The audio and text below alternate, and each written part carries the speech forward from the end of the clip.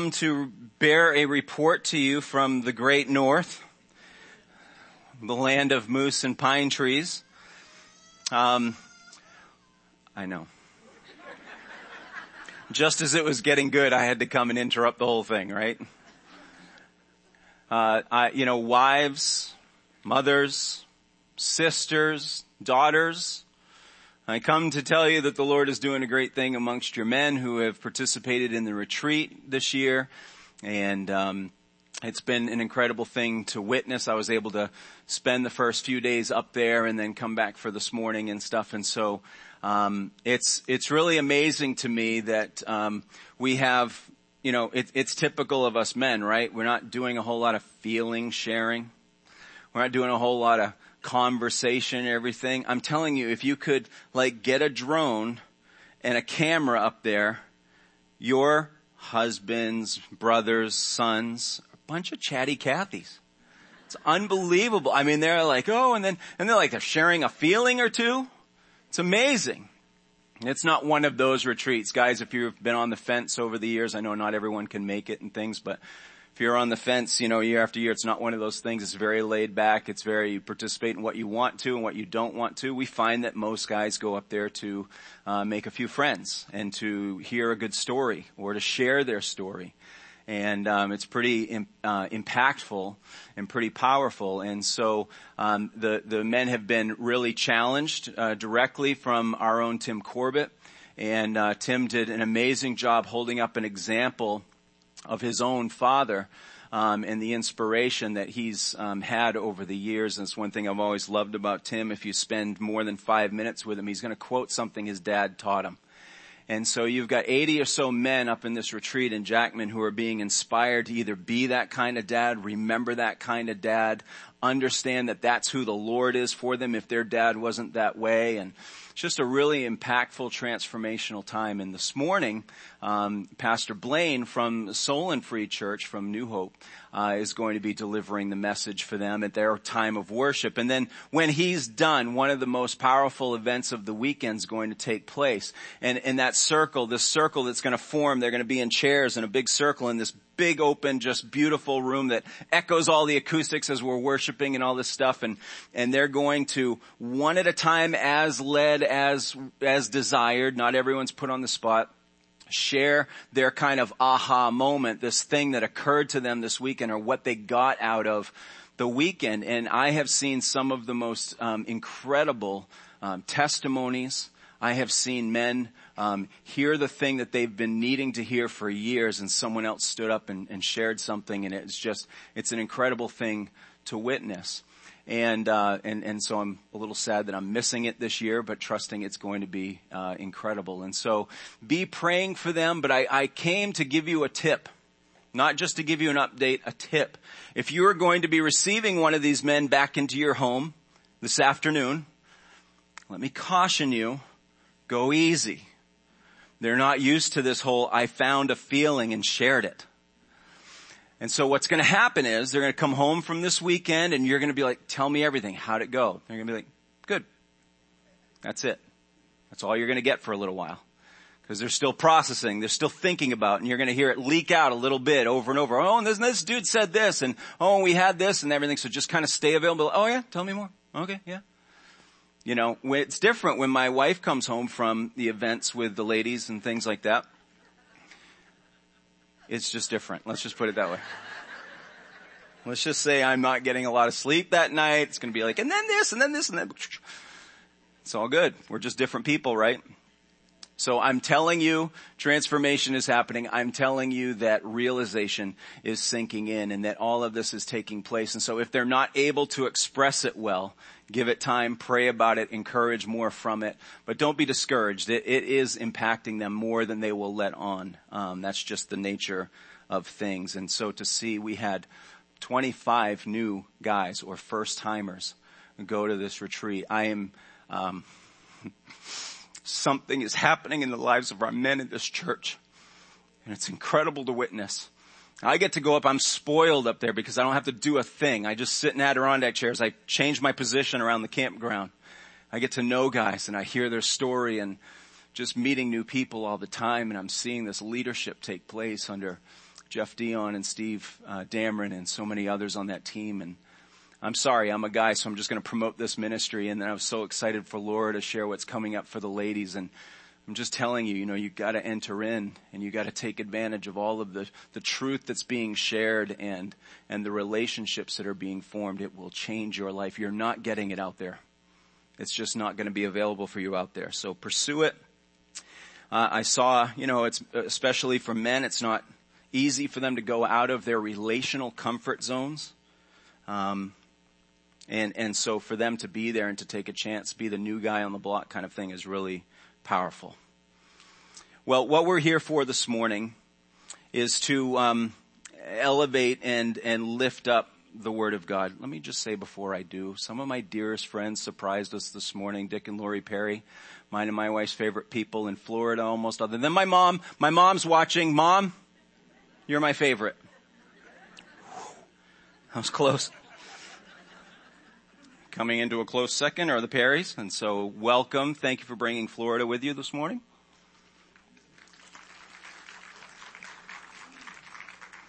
He was reminding me, it's been 10 years since they've been, I'd say, a part of our church, but you've never really left as far as we're concerned. But anyway, I continue. We are here this morning to study the Word of God. For the last month and a half, we've been thrown off schedule just a little bit, but all with God's intention and all on purpose, from our study in the book of Ephesians. If you're new to this idea of church going and Christianity and studying your Bible, don't be intimidated by that. Don't feel like an outsider, because that isn't the intent. We are all growing at different places and paces in our relationship with God. And so I say that to say that when I say there's a book of the Bible, you might say, isn't the Bible itself a book? Yes, it is. But within it are these 66 different books written by different authors all across thousands of years. And we firmly believe that God orchestrated that His Spirit moved in those different individuals over those different periods of time to pen the words that He intended for us to still study and adhere to and guide our lives by thousands of years later. We believe that this book is living. We believe that it is current and it is applicable to all that we experience in life. As Libby prayed earlier, all the things that are going on in our world, they're going on in our hearts, they're going on in our heads. All of these things the scriptures speak to. And so I say that because part of your experience might be that you feel like, well, my world out there is separate from my religion. My religion is private. And so I come here to kind of get away from that all. What we intend to do is equip you to blend those things together, not to be persuaded by the world, but so that the gospel and the message of the Bible can impact the world that you live in. So we're always looking to help us apply the scriptures. And I come at it from a bit of an assumption or an understanding. I think in 2022, it's rare for people to say, you know what? I'm motivated and compelled to be in church this morning. So I make an assumption. If I see you here, for the most part, you're here because you're saying, I really want the Lord to show me something. I really want Him to guide my steps. I'm really hanging on maybe by a thread, or I'm actually walking in a lot of joy and hope. And so I'm asking Him to invade my space. I'm asking Him to light my path and give me instruction. And so in those moments, God comes in like this with this precise tool, this little scalpel, to kind of carve out the pieces that are infecting our lives, the things that are holding us back, the things that are plaguing our spirit. And He says, okay, this is how we're going to do this. We're going to move this out. We're going to heal this part. And sometimes we find ourselves, maybe you're in this camp, you find yourself coming into a situation like this, a little bit being dragged into it, or you're a little unsure. And sometimes God takes the scripture and kind of pulls the pin and throws the grenade and says, it's going to hurt for a second. And kaboom, you hear truth and you see life, and it's so foreign to what you've been living by and what you would expect to hear. And so understand that you could be here from 2 or 3 or 4 different perspectives, but knowing that the scripture itself has such a wide range and the Spirit is personal. And the Holy Spirit this morning, as my words are from God's word, and the words that are not, hopefully He'll block from your ears. As my words come from His word, it will rest in your heart. It may explode like a grenade, or it may carve just a little bit like a scalpel. And so I pray that you will receive it in the place that you are living this morning, knowing that God knows way more than I would ever know about your life. So with that in mind, I want to start in a little bit of a strange place. I want us to visit a philosophy. I want us to visit a thing that is informed so much of the psychotherapy and the mode of the day in which that we've heard about. And so you may have never spent any time on a therapist's couch. You may have never read a book by Carl Rogers or Skinner or any of these other foundational psychotherapists who had a philosophy and it was based on a certain thing and it helped explain a worldview and how you either, if you don't need God or you do need God, is he real or isn't he? What can we get away with? What are the things that we should be allowed to do? How does our self-image hurt us? All that sort of stuff. You may say, I've never studied any of those things, but I promise you, you know their philosophies. I'm going to share some of what Carl Rogers instituted some many years ago, and you tell me if this sounds like what we're walking in today. Carl Rogers is a famous, one of the foundational psychotherapists whose model for improving the person, I'm going to say all of this in quotes right now, because I am going to challenge it. His model for improving the person is something that we hear all the time now. Very influential. Because Rogers believed that all people possess an inherent need to grow and achieve their potential. We've heard that word potential a lot when we've talked about how we approach things, right? This need to achieve, he would call self-actualization, he believed was one of the primary motives driving behavior. He believed that the formation of a healthy self-concept was an ongoing process shaped by a person's life experiences. People with a stable sense of self tend to have greater confidence and cope more effectively with life's challenges. I mean, does this not sound pretty normal so far? We might go, I don't hear the problem. What's going on with this? Rogers suggested that self-concept begins to develop during childhood and is heavily influenced by parenting. Parents who offer their children unconditional love and regard are more likely to foster a healthy self-concept. Children who feel that they have to earn their parents' love may end up with low self-esteem and feelings of unworthiness. Now we're starting to see why therapists always say, tell me about your childhood, and spend a lot of time there and try to resurrect those memories and things and find out what you might have forgotten or what they would say you've repressed and things. So the emphasis on the model is it happened in your childhood, so let's figure out what happened there. He also suggests that people tend to have a concept of their ideal self. The problem is that our image of who we think we should be does not always match up with our perception of who we are today. When our self-image does not line up with our ideal self, we are in a state of incongruence. He believed that by receiving unconditional, positive regard, it's a very important phrase, and pursuing self-actualization, however, people can come close to reaching a state of congruence. Like many other aspects of this theory, unconditional positive regard plays a critical role in the development of full functioning. Those who receive non-judgmental support and love can develop the self-esteem and confidence to be the best person they can be and live up to their full potential. According to Rogers, a fully functional person has some of the following characteristics: a flexible self-concept, openness to experience, the ability to live in harmony with others, and unconditional regard for the self. The reason why I said that the scriptures often come in with a scalpel is because sometimes we are close to knowing and doing the truth of God, but we have just enough of error, just enough of persuasion from worldly sources and forces that it throws us off center and off track with what the Lord has designed for us and what He intends for us. There is a pervasiveness of humanism in all that we see today. As you are hearing those phrases, you could probably picture a million different commercials.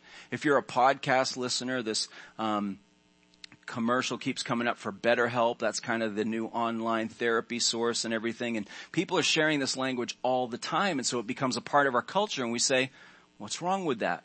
Isn't it better for people to have a better self-esteem? Isn't it better for society for people to say, I have an ideal self that I want to achieve, and so I'm going to get there? Isn't that healthier for us? And that question is now coming into the church. So it's important for us to hit pause and say, where does this come from? How is it informing us? And is it even scriptural?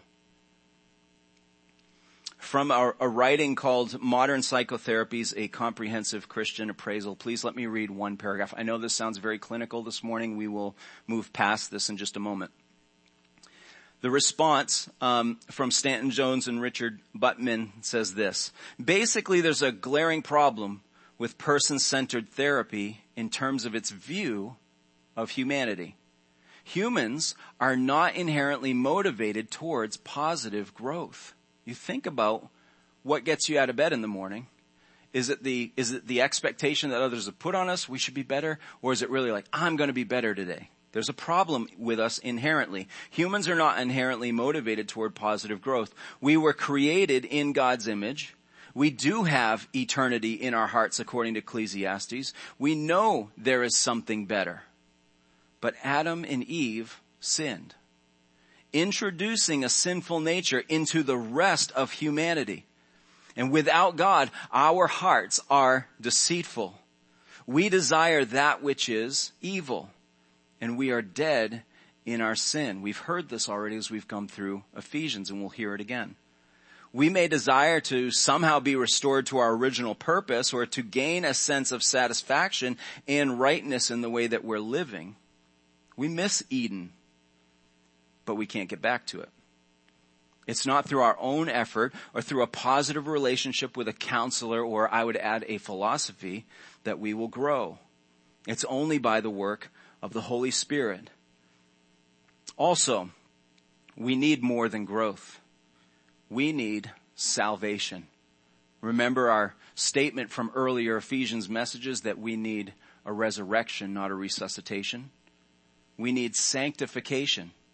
Our sinful nature needs to be overcome for us to be fully restored.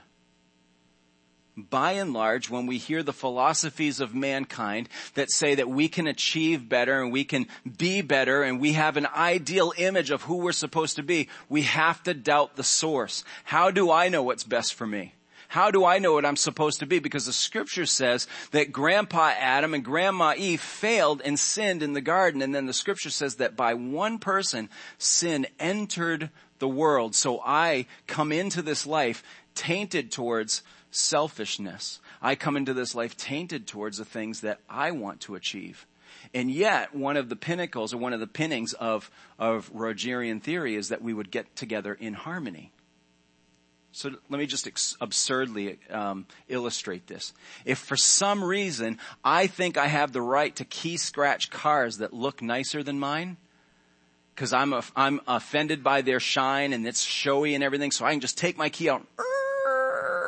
I'm becoming a better me in my own opinion because I have risen to the thing that I've set for myself. And that somehow is supposed to lead towards living in harmony with other people. Like I said, absurd illustration. But that's really what's going on much minor levels. Paul, the apostle, the writer for us of the book of Ephesians, found for us in the New Testament, he knows that the best place for us to find real hope is not on the inside. We hear from Disney all the time. We hear from the songs sung on top 40 radio that the best answers that we can find are within ourselves, that we can achieve that which we can imagine. Paul says that's not the best place to look, but it's in the cross of Jesus Christ, because the only thing that we'll find as we look inward is not emptiness, not just emptiness, it's actual and literal death. Aren't you glad you came this morning? Isn't this exciting? Encouraging? We have a terrible self-image. We're all distorted. We're selfish people, and we're just dead inside. Be warm and filled. Offering boxes on the way out. See you next week. This is what Ephesians 2 told us a couple of months ago when we started it off in verse 1. Again, this uplifting thing, but I promise you it is moving towards a hopeful conclusion. Paul says, you and I were dead in the trespasses and sins in which you once walked, following the course of this world, following the prince of the power of the air, the spirit that is now at work in the sons of disobedience, among whom we all once lived in the passions of our flesh, carrying out the desires of the body and the mind, and were by nature, this is how we were born children of wrath. I don't know exactly what that is, but that sounds good. Children of wrath? I'm not going to wear that as a t-shirt necessarily. It sounds like a series with the biker show and stuff like that, where everyone's trying to burn everything down and stuff. And he says that's like the rest of mankind. This is who we were. This was the innermost us. As we looked inside, that's what we saw, dead in the trespasses and sins in which we once conducted our lives by. So Paul is moving his reader. He's moving those in this church to eradicate any kind of boasting, any kind of hope or confidence that we would place in the self. And instead replace it, push it out, move it out with exalted praise in God. The first thing I think our text is going to reveal for us today is that you and I are to depend on the work of Christ, not the work which you and I produce. Moving a little bit further into our text in Ephesians 2 verse 5 says, even when we were dead in our trespasses, here's the hope. Here's why it's not going to be bleak and negative all morning, because he made us alive together with Christ. By grace we have been saved, and raised us up with him and seated us with him in the heavenly places in Christ Jesus, so that in the coming ages he might show the immeasurable riches of his grace in kindness toward us in Christ Jesus. This has been our series so far in this book of Ephesians, that you and I are living in when we're in Christ. We have vast treasure, a treasure that we'll see we did not earn, we did not find, we didn't follow the map and say X marks the spot and say, look how smart I am, I found the treasure. By his grace, he led us to it, and he paid for it and applied it to our lives. So therefore, our work, our efforts, our achievements, our self-actualization actually is something that is unboastable. I'm inventing words for us this morning. Please give me some leeway. Jen, please correct me on the other ones that I invent incorrectly later on. Our work is unboastable. Here's our text for this morning. I don't know if you are a Bible memorizer. I don't know if you've ever looked at Scripture and say, I really want to remember that someday. I want to remember where it is and everything. This is one of those passages that if you ever set out to memorize any Scripture, this is one of those great passages talking about one of the greatest concepts, if not the greatest concept in all of the gospel, which is grace. We go to verse 8. For by grace you have been saved through faith. And that's a very important word. That word this, we'll come back to it in a minute. And this is not your own doing. It's the gift of God, not a result of works, so that no one may boast. For we are his workmanship, created in Christ Jesus for good works, which God prepared beforehand that we should walk in them. You and I know that the mantra of our time is to find the thing that you're good at, or to expose the thing, or to elevate the thing that you happen to succeed at, and then tell others about it. Own it. Let the world know you've arrived, you're here, and you're a force to be reckoned with. Most of us aren't really comfortable with that. We see it on the commercials, or we hear it on the talk shows or something, or we see it kind of coming to us from the movies and things like that. And we're like, all right, well, maybe someday, I don't know. Not that comfortable talking about all my achievements or how great I think I am and stuff. But that is definitely the message. That those who have arrived, those who are the most self-confident, are the ones who are making it. Scripturally, we have a problem with this. The most important thing that could ever happen to anybody, which is the grace of Jesus Christ, which is a forgiveness of sins, which is clearing the record, removing the debt that we had against the holiness of God, and replacing that with all the merit of Jesus Christ, replacing that with the perfection of God's own Son. That most important thing comes to us in a way that we can't even say, look at me, I was smart enough, I found it, I figured it out, I achieved it. All of that is unboastable. Theologically, what we would understand is that we serve a God who doesn't share glory.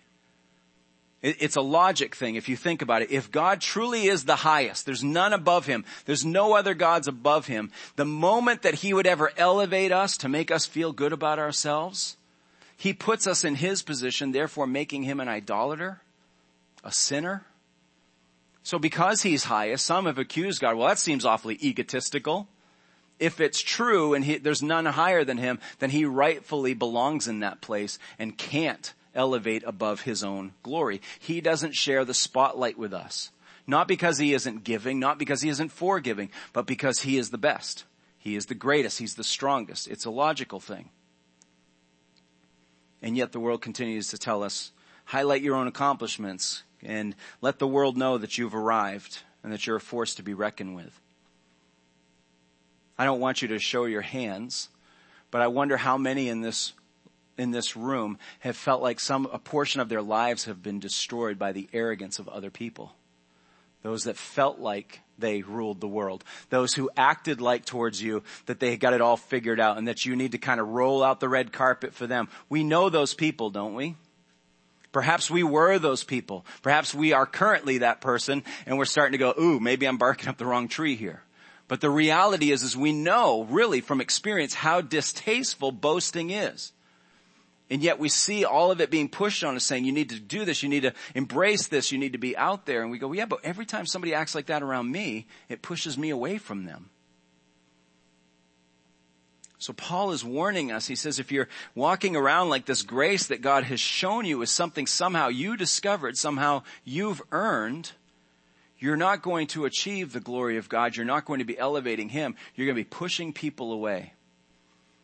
And you're really undoing the concept of grace to begin with. Jesus illustrated this point when he was trying to show people the difference between pride and humility. He taught in parables, and a parable isn't necessarily a thing that really happened. It's like an old story, and it's supposed to have various principles. And so the details aren't always as important as the main thrust or the point. So in Luke 18, he tells this parable to some who trusted in themselves that they were the righteous ones. And they treated others with contempt. They were looking down on them. 2 men went up into the temple to pray. One a Pharisee and the other a tax collector. At the time, it didn't get any lower than a tax collector. Picture a traitor. Picture somebody who is selling out the secrets of your country or something like that. We would look at that as one of the worst things that you could do to your people. A tax collector is somebody who, as we saw when we were studying John, who was a Jewish citizen who was feeling pressure or saw great opportunity from the Roman occupiers. They said, you go to your own people and collect the taxes from us and we'll make sure you're pretty comfortable. So they sell out their heritage and their people to work for their oppressors because they're getting a lot of coin on the side. So completely despised by their own society. It was so obvious that they were doing this for riches. So Jesus is using one of them as an example. He said 2 men went up to the temple to pray, one a Pharisee and the other a tax collector. Verse 11. The Pharisee, the one who knows all the scripture, the one who's been a good church-going boy and everything, and knows all the rules, he tries to live by them, all these things, standing by himself, this is how he prayed. God, I thank you that I'm not like other men, you know, those extortioners or the unjust people or those slimeball adulterers or even like this tax collector. I fast twice a week. I give tithes of all that I get. You can imagine how fun that was here to hear this guy's prayer. But the tax collector, standing afar off, wouldn't even lift his eyes up to heaven. But he beat his breast saying, God, be merciful to me, a sinner. I tell you, this man, the tax collector, went down to his house justified, in right standing before God because of his repentance, is what he's saying, rather than the one who was the perfect one, the one who was doing everything right, the one who had a squeaky clean track record. Why? Because everyone who exalts himself will be humbled. But the one who humbles himself will be exalted. Our work is unboastable. Why is our work unboastable? Because our work is unmeritable. Again, I feel like I'm inventing words. I haven't heard these before.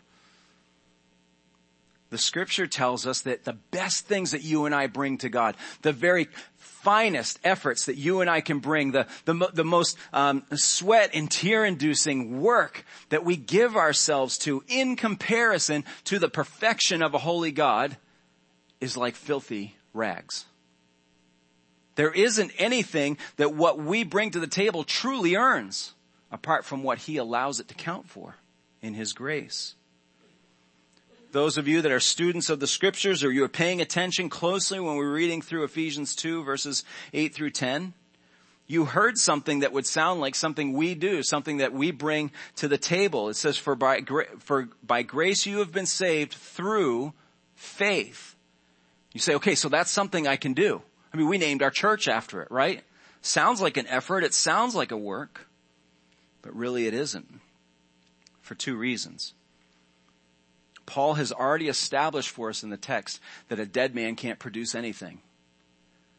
And so there's a faith that is required. It's like the vehicle that gets us to God's grace. And he says it is through faith that you have been saved. But we have a problem going, well, if I'm dead, how would I even know to believe? Secondly, it's textually inaccurate. As we look a little bit closer, remember I said there was a very key word, and it was the word this. We go back to verse 8. For by grace you have been saved through faith. And this is not of your own doing. It is the gift of God. What is this? Is it the grace? Is it being saved? Is that the thing that's not of our own doing? Without getting into the specifics of the syntax of the sentence in the Greek, the point is that there is a mismatch here if we try to make it that grace is the gift, but faith is our effort. If I can do the thing that earns me salvation by believing because I'm smart enough and I figured it out and I was wise enough and these other idiots didn't know well enough to follow God. But the sentence doesn't allow me to go there. This matches all the elements of the phrase before it. Grace is not of our own doing. Saved is not of our own doing. And even faith is not of our own doing. Many months ago, we talked about the mysteries of the scripture, that it holds us in tension because we want clear definitions. We want black and white. I want to know where my faith ends and God's grace begins. I want to know the things that I'm working towards count for him, and the other things are not in my strength. They're in the strength of Christ. And the answer to all those is yes. It's somewhere with all of that, all mixed in. And so many people over the decades and centuries have tried to pinpoint this and say this is where that ends and that's where that stops. But basically what we're called to do is to surrender that and say, as much credit as I give back to Jesus, as much glory and praise and worship as I give back to God, and remove myself from any boasting, I'm in good standing with God. I can tell you that when I accepted Christ, it felt like a thing I was doing. It felt like a faith I was exercising. It was a moment that made sense to me. It was a moment of mixing in all my fear of a real place called hell, but then this gift of grace that I didn't deserve, and I had sins that I knew God wouldn't be pleased with, and all those kinds of things. And I felt a little bit of kind of, well, my family's doing this too, so I don't want to be left out. All of that was in the mix. All I can tell you is, looking back on that moment, the Lord rescued me, saved me, took me from a dead corpse on the inside to a living worshiping child of his. But Paul is saying that this is not of my own doing. It's the gift of God, not a result of works, so that no one may boast. True faith is belief plus trust. It's all in the mix. Let me see if I can illustrate a little bit from author and pastor Hughes, who tells this story, and I think he just gives all the right details, so I didn't want to miss anything. Let me please read from his book here real quick. He says that a story comes from the last century that makes this point clear. During the 1900s, Jean-François Gouabelet, I'm trying my French out a little bit, better known by his stage name Blondine, let's stick with Blondine, was a world-famous acrobat. Born in France in 1824, Blondine became well known while still a child. As he grew older, his skill and showmanship brought him fame throughout Europe and America. Once in London, he played the violin on a tightrope 170 feet off the ground. No, thank you. And then did a somersault wearing stilts. His most spectacular feats were the crossings of Niagara Falls on a tightrope 1,100 feet long and 160 feet above the water. On one occasion, he took a stove onto the tightrope and cooked an omelet before the roaring falls. I got questions. Bon appetit. On another occasion, he pushed a wheelbarrow across while blindfolded. On still another, he stood on his head on the precarious wire. That is why today in London, there are Niagara and Blondine avenues. Once, in an unusual demonstration of skill, Blondine carried a man across Niagara Falls on his back. After putting his rider down, he turned to the large crowd and asked a man close by, "Do you believe I could do that with you?" Of course, the man answered. "I just saw you do it." "Well, then hop on. I'll carry you across. No sweat." "Not on your life." There is no real faith without trust, right? You know, we are so often prone to appreciate the strength and the gifts and everything that God provides, and we marvel at it from a distance, but there's a distinction between us just applauding it, being amazed by it. We could even be caught up in a worship atmosphere and tears might come down our face, but then he says, "Are you willing to get on my back so I can carry you across?" And we're like, "Not yet. I'm not all in yet. I haven't put my faith, I haven't put my trust in your abilities." This is the difference between a faith that is given to us of God and the one that we try to generate ourselves, the one that we try to gin up and say, "I can believe, I can do this. I know I could get on his back. I know I could climb in that wheelbarrow and have him walk across." Some of the guys here have been jumping out of perfectly good airplanes for some dumb reason.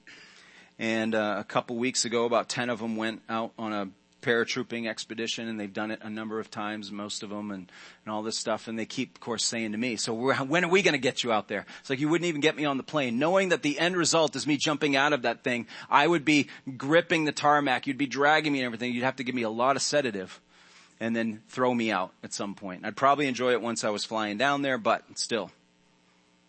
You see, I already know that I would stop short of putting any action in motion that would show that I'm going to participate. And we're good at that. We stop just shy of committing our lives to the Lord, don't we? Of trusting in his work, trusting in his strength. Paul gives us this indication in Philippians 1. He says that it's been granted to you for the sake of Christ that you should not only believe in him, but also suffer for his sake. He said it's been granted to you that you should believe in him. Our ability to boast about coming to the Lord, figuring it all out, being more religious, cleaner, more pious than the other person, it's been gloriously removed from us at every turn. If we study the scriptures, we see it's him, it's him, it's him. It's not me. So that might cause us instead to depend on God's grace rather than just applaud it from a distance, rather than just appreciate it, that I might actually enter into it, that I might put my trust in him. I might climb on his back and say, "I've seen you do it before. Why would I doubt that you can do it with me?" This takes us back to verse 10.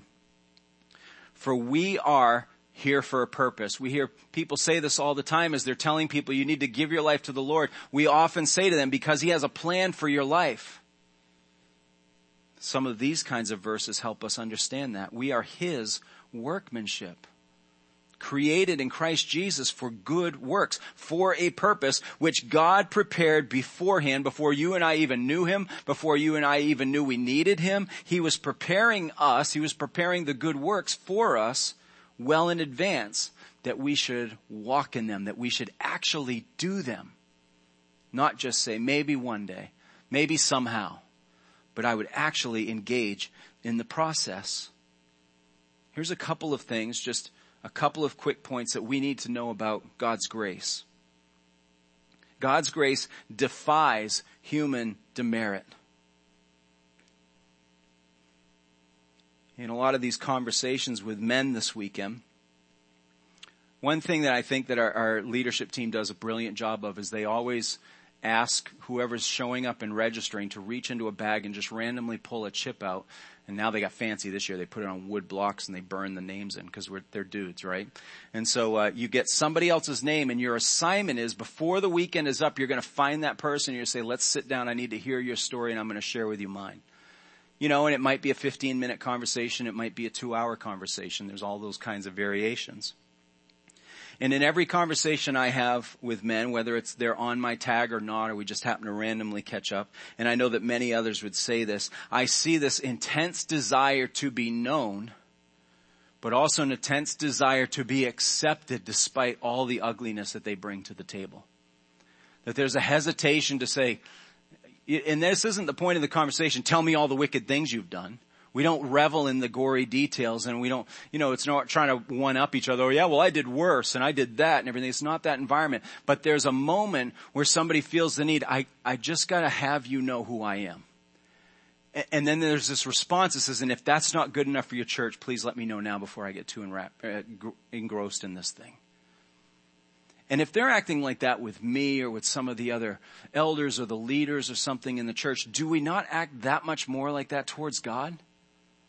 Lord, you sure you want me?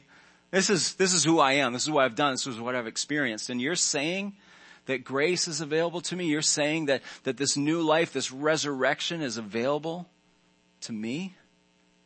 Don't you want to think about that before you accept this deal? God's grace defies all the demerits that we bring to the table. I don't know if you know what a demerit is. Doesn't sound good, does it? When I was in Christian high school, I racked up all kinds of demerits. There was a little slip of paper that said, Brent was talking in class again. He was trying to be the class clown again, blah, blah, blah. And I knew just where to stop before it turned into some real trouble. Some detentions here and there and stuff like that, because it was like on a scoring system. But before it got bad, I knew how to lock it down. And grace says, I know how many demerits you're holding. I know that your hands can't hold all the slips of paper that you've been given through the semester. But I forgive you anyway. Pascal said, grace is indeed required to turn a man into a saint. And he who doubts this doesn't know what either a man or a saint is. One time a man was getting ready for a very important photograph. And it was back in the day where you had to really situate the lighting. You had to find your position. It took time to set it all up. And so he had a minute to kind of explain to the photographer what he was going for. I mean, this photo counted and stuff. And so he says, I want this photo to do me justice. And the photographer took a second and kind of gulped a little bit and said, now listen, sir, I've been observing you for a while now as you've been getting ready, and you really want this photo to bring you mercy. Okay, that didn't land. Let me try that again. This guy said, I want this photo to do me justice. And he said, no, you want this photo to bring you mercy. In other words, he wasn't very photogenic. Didn't look good. Anyway. Now we get it. You would think some of you are the ones that came in at 1:30 in the morning. But here's the point that we're making this morning. This is why we can't just appreciate grace from a distance, from afar. Grace is the totally unrelenting, unearnable favor from a holy God who doesn't owe us anything. Lord, I want the photo, I want the picture that you're taking of me, I want the image that you have of me to do me justice. He said, if I gave you that, you would have hell. Justice for you is punishment for the sin that you were born in. Instead, I show you mercy. I bring my grace as a gift that you could never earn. And so you'd never be able to brag about it apart bragging in the glory of God that he was one that found you and rescued you mercifully. We don't depend on grace until we recognize our fundamental alienation from it in our flesh. That's why we had to take time at the beginning of this message to look at all the ugly parts. It helped us see the glory. It's helped us see the hope that awaits us. And the error of human philosophy is we keep thinking something good is in there, something that we can depend on, something that we can just actually finally achieve will be let down at every turn. The point from Paul, though, is not to dwell on some kind of self-hate that as Christians we're like, I'm just an idiot. I'm dumb. The point from Paul is not to dwell on ourselves at all. a fixation, or what we would say today is an obsession or adoration for God's grace, replaces an empty self-obsession. Where hand in hand with being a Christian is really to walk humbly. Once we understand that all of our grace, all of the things that are in our life that have produced life in us were in our own favor or our own earning, we can't help but to be humbled. And we can't represent Christ well until we depend on and reflect the grace that we have been shown. If you want your communication issues to improve, if you want the tensions in relationships around you to improve, obsess about the grace that God has shown you. And you can't help but exercise that same grace when somebody torques you off as well. When they're getting in your way and they're acting like, hey, I deserve the red carpet rolled out and everything, you're going to be, oh, I was there too. I was that person. And I was doing it in God's face when he decided to show up and save me anyway. Why can't I show this person that same grace? This is the calling of this Ephesians passage. And that's why I encourage you to learn it, to memorize it, and to hide it in your heart. Would you please stand? Let's close our time in prayer before we sing. Lord God, thank you, Lord, for bringing us before your throne today. Thank you, Lord, for leading us in the beautiful songs of worship that have encouraged the church for centuries. Lord, that we can wrap our hearts around a truth that is more stable than the changing culture that we live in all the ways that it lets us down and freaks us out. Lord, you are here to show us your stability. You're here to show us your steady hand. So as we learn to trust in it and learn to trust you because of it, Lord, may we bask in your grace. May we enjoy it. May we ponder it. May we worship before it. Knowing it wasn't anything that we earned or did, or it wasn't because we were smart enough or that we were going to bring something to the table that you could use more than somebody else. For whatever reason, you decided to show mercy to your creation even after we walked away from you. We thank you, Lord, for that. We bless your name today and only your name as the only God and Savior, one who's given us life. In Jesus' name we pray. Amen.